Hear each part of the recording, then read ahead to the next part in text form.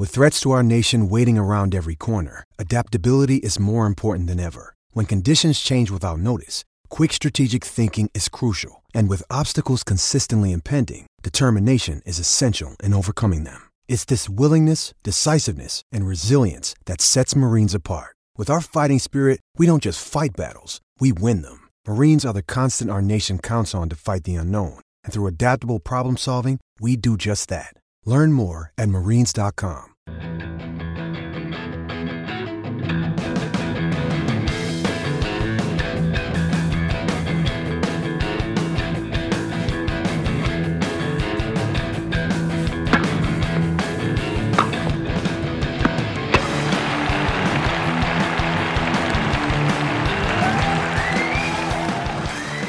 You're listening to the Tennis.com podcast, and here's your host, Ed McGrogan.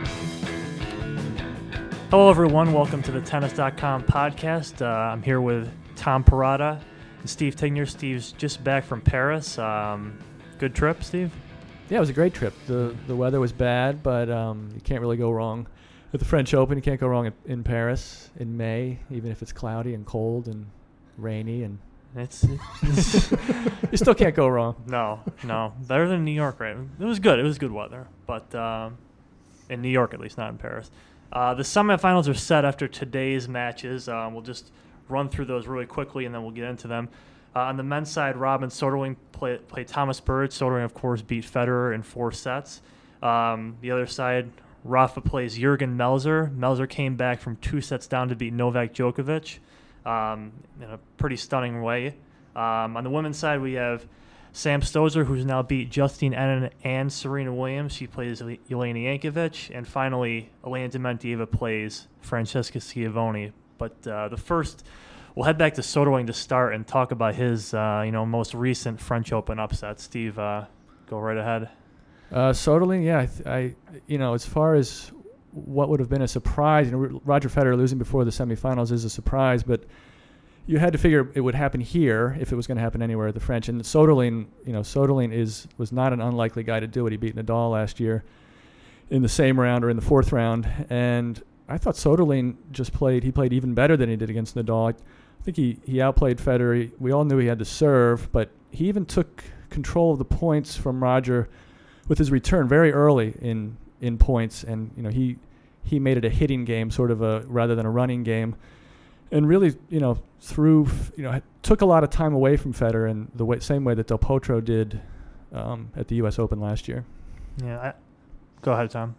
I was going to say that the old theory in tennis is if you get a guy like Soderling, a burly guy who hits big, and put him on a court, even a clay court that's playing a little fast and the weather's really nice, he's dangerous. Well, it was a rainy day and the court was really slow and they had all these rain delays and he still hit through Roger Federer. Yeah, I think it helped him even because he had more time to get that swing around. Yeah, because he has such long swings, but the guy's got an amazing amount of power, and really, as Steve said, took command of that match. I was impressed with him. But winning the tournament, I don't know. Berdych is going to be tough. As a guy who plays just like him and has better technique, definitely. Although he doesn't have a better head, that's for sure. Yeah, that's the thing about Soderling. Does he get nervous? I mean, I've never seen him. Obviously, he's lost for other reasons in the past, but he didn't get nervous against, or it didn't affect him against Nadal last year, and he didn't look at all nervous against Federer. He looked like he thought he was going to win. Even his celebration was sort of like. Yeah, didn't seem surprised. Yeah, no, I actually was as much as I was more impressed, I think, with Soderling than surprised at Federer's play. For just that confidence reason there. I also thought he has the huge forehand. I thought the backhand did really well that match. Got hit through the court, moved Federer around a lot too. I thought he displayed a lot of just top to bottom solid play all around. I talked to I wrote a profile of him for the March issue of our magazine and spent some time with his coach, Magnus Norman, and Magnus talked about his backhand a lot of the time. Said that's, the forehand gets the attention, but he thinks the backhand's a better shot. Very solid, doesn't miss it much, and can really hit it big. Yeah, Federer seemed unable to get, I guess the key to beat Soderling is to get him running wide with that backhand. But it didn't seem like Federer was able to do that. Soderling was on top of the points where Roger couldn't do that. I talked to a Swedish journalist. I asked him about Soderling because I'm curious about the guy. Really, it's hard to know what he's like. He seems very aggressive, angry on the court, but really soft-spoken in the press conferences. And the journalist was, sort of said he's a typical Swede, a nice guy in general, but he called it the anger thing, the Swedish anger thing. He has it. He's let it get the best of him in the past, and Norman's been really good at focusing that for him, because Norman apparently had the same problems when he was younger. He had a temper and lost his temper, and he's really made Soderling made him be able to use that anger, that aggressiveness much better during the matches. Yeah. Any takeaways on Roger in this? I mean, he afterwards did seem not content. It's not the wrong word, but it wasn't like he was stewing over this one too much. Although he doesn't do that too much. I mean, I guess all I'll say is that if he loses before the semifinals or even before the final at Wimbledon, then maybe I start to worry.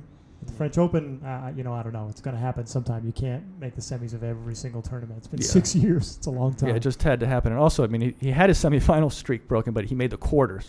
Yes, not like he lost in the first round, right? And the quarterfinal streak is still going. I actually just read somewhere that the second longest quarterfinal streak currently is 4 by Djokovic, I believe, and so he's got that. Stunning, really. At this point, those streaks don't mean a whole lot. Yeah. You forget them all. Yeah. One thing that's interesting to me with Soderling, I was thinking about the 3 semifinalists other than Federer last year: Soderling, Fernando Gonzalez, and Del Potro. And this year you've got Soderling and Berdych.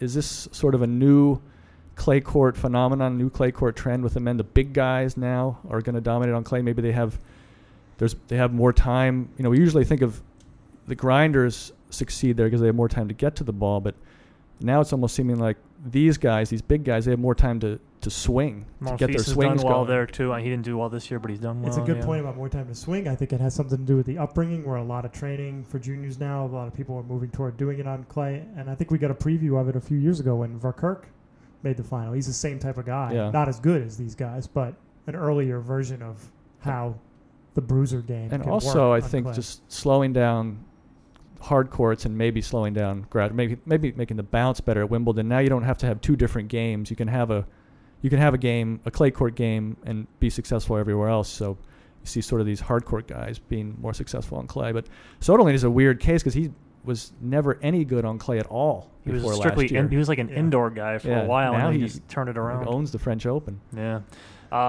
One of those big guys, we mentioned Berdych. He's got him. I mentioned Berdych way back in the first podcast actually here, and he's kind of proven me right. Semifinal, he beat Murray, and then he just clobbered Uzny in his next match. He clobbered Murray. I mean, some of those sets were close, but it was not a close match. You were there for that, right? Yeah, I was there for that. He was outplaying. Murray was kind of spent. He was kind of burnt from the week, but Berdych was awesome. I would say he was even hitting the ball more cleanly than Soderling has been. But the 2 of those guys have been the most dominant guys in the tournament. I think Berdych has looked the best in the tournament, but it's still a big question mark for me with him because I just don't know what he can do when it really counts and when the pressure's on. He's had many chances at that. There's only one time he's ever done anything, and that's when he beat Federer at the Olympics, and that didn't really end well either. I mean, he won that match, but he's never followed put through. anything together. Yeah.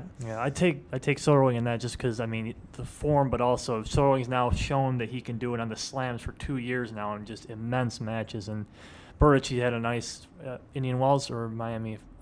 He beat Federer at Miami and made the final. Yeah, I think it's just another step up for that. What about Novak and Rafa? Oh, wait. Oops. Yeah. Right. Jurgen and Rafa.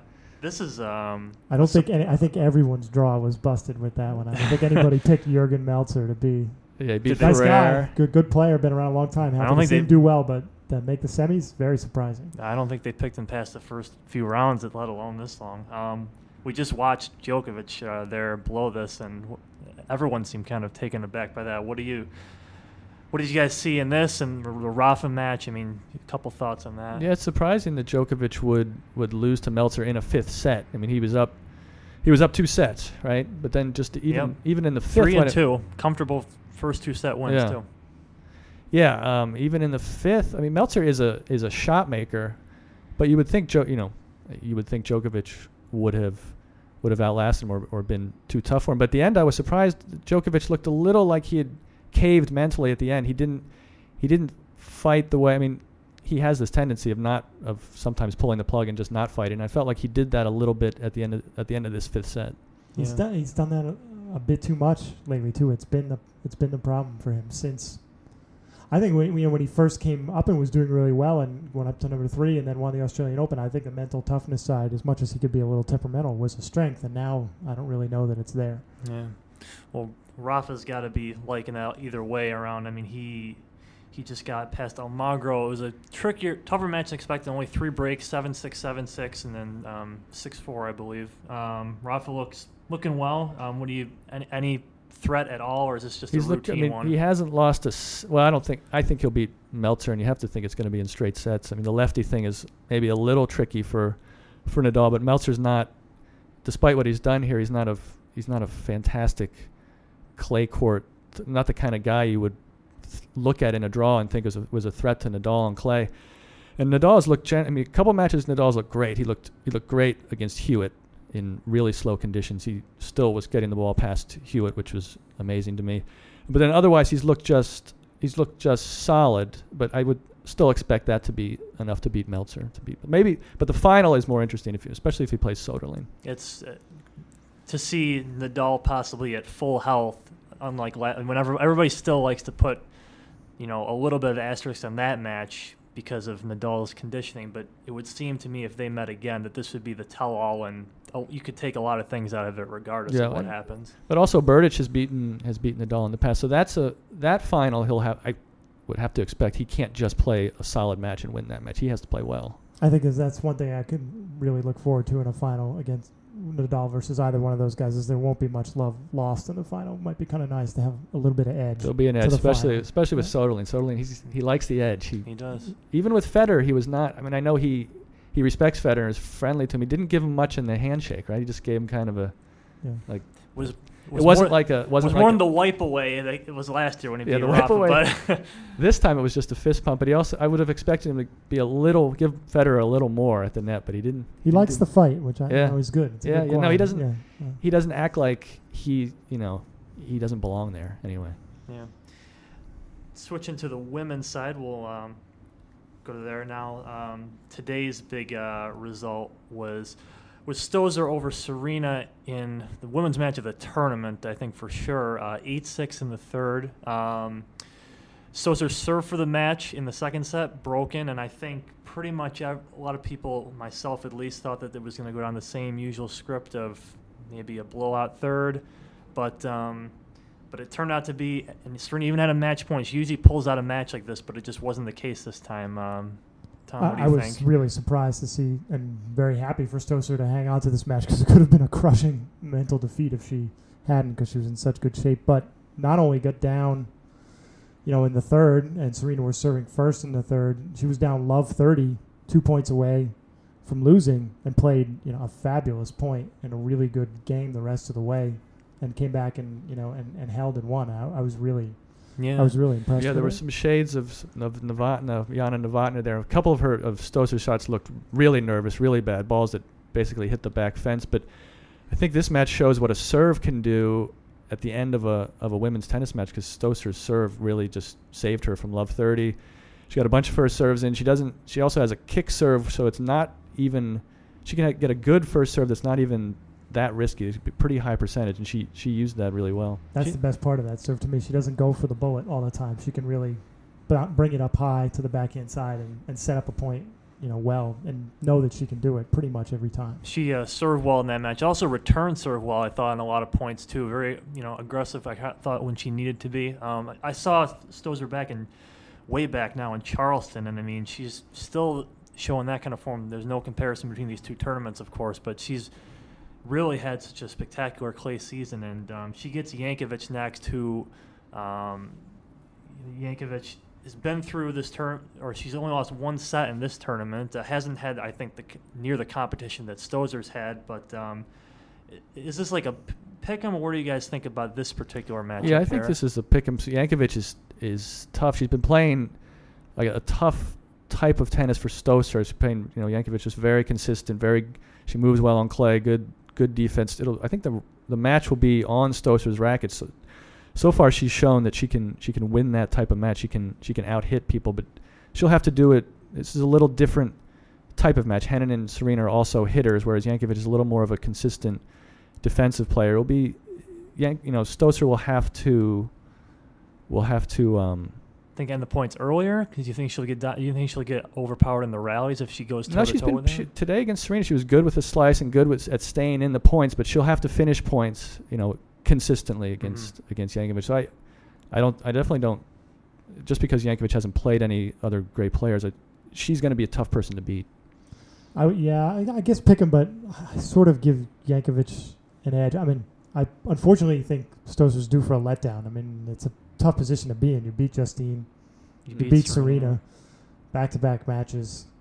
Mm-hmm. She's not a 19-year-old who's just doesn't know any better and is full of confidence and knows, well, this is the first time I've been here. I think she rightfully probably looks at this as, this is the best I'm playing, maybe the best I ever will play. This is my chance. That's a lot on your shoulders, even if now you've got by the two hard parts. It's tough to say to yourself, you're in a major, you've beaten two of the best people in the world, and you still haven't won the tournament yet. Mm-hmm. I think one of the interesting parts of the remains of the women's draw left is all of them, none of them have won a slam, so it's going to be, that sort of mental, nugget's going to be in there for all of them. The other two are Dementieva and Schiavone. Schiavone, both these two veterans. Schiavone, 29, she's kind of fought around for a while, and this is her biggest slam breakthrough. And Elena, we know she's had a lot of chances to finally get a major, but just hasn't come through yet. What do you guys think of this one? Nice to see Elena, do it here. She had a horrible match in the finals of the French a few years ago against Meskina. She's generally not played well in those finals. You have to pick her over Schiavone. Dementieva has been hurt, and she almost lost to Alexandra Wozniak earlier in the tournament. She pulled that match out. It wasn't easy, and you would not have said at that point she was gonna reach the final or reach the semis. But now I think she has to think, all right, I'm in the semis. I've never won this, but Serena and Justine, Kim, none of them are there. These guys are the favorites now. The pressure's there, but they're clearly picked to win this. Yeah. I'd like to see Dementieva, get a shot at it too. Schiavone's great story. I'd pick Dementieva over her in that match, though. But Dementieva, Jankovic or Stosur, that match could go on for a long time. Could be a very nervy match. And this tournament's the drama's not over, I think, on the women's side by any means. I would expect some weird things to happen in the next couple days. I think I would take Stosur to win it just because she's playing the best tennis. She'll have to come. If she plays anything like the way she's played in these two matches, she should win. A match between her and Dementieva should be an entertaining match, a shot-making match. I'm going to go with Stosur as well. But one last thing about the men. Let's say it is Soderling Nadal, a replay of last year. I mean, Soderling beat him once. Soderling's beat Roger now. Soderling also beat him. It was on hard courts, but he beat him in the fall last year. Beat Nadal in straight sets. Nadal wasn't his usual self. Let's say it's the final. What's your pick? Nadal. No, I'm going to go with Soderling. I don't know. Nadal will be fired up, but Soderling just doesn't seem like he's going to care. And if he plays anything like he did against Federer, I think he beats Nadal. Yeah, I think Nadal French Open final. I mean, I think he's back and confident again. I can't see him letting that one get away from him. He's too good mentally and has too much will. Yeah, he'd be so fired up. You'd almost have to be worried that he'd be he might be too fired up. He might be too fired up. A little tight. And Soderling, would he have anything to lose in that match? I think the pressure's all on Rafa there too. I think it is, but he's good at that. Yeah. I think the pressure is not something. You win the French Open the first time you ever play, and everybody expects you to do it, and you do it. Through more times. He's pretty good with the pressure. I could see him losing a quick first set like he did against Federer the first time they played in the French Open final, where sort of everything went wrong and he looked terrible. But then all of a sudden, things can change quickly with him. The future is here. The big guys on clay. It is. Tall ball. Soderling and Berdych. Juan Martin. I guess Juan finally arrived. Martin is missed this year. He could be an all-tall final. Absolutely. Yeah. Well, we'll check out those on when the finals are set on Friday. We'll have one more podcast previewing those. We could be talking about Rafa and Robin again. We'll see how they play. And then same for the women's side. We'll do that. In the meantime, if you have any questions, podcast@tennis.com, send them our way. And if there's some that are pertinent to the finals, we'll check them out on Friday. It'll be here with Tom and Steve again. That's about it for now. Thanks again for listening. Steve Tegner, Tom Prada, Ed McGrogan. Tennis.com podcast. You've been enjoying Tennis.com's weekly podcast. Thanks for listening.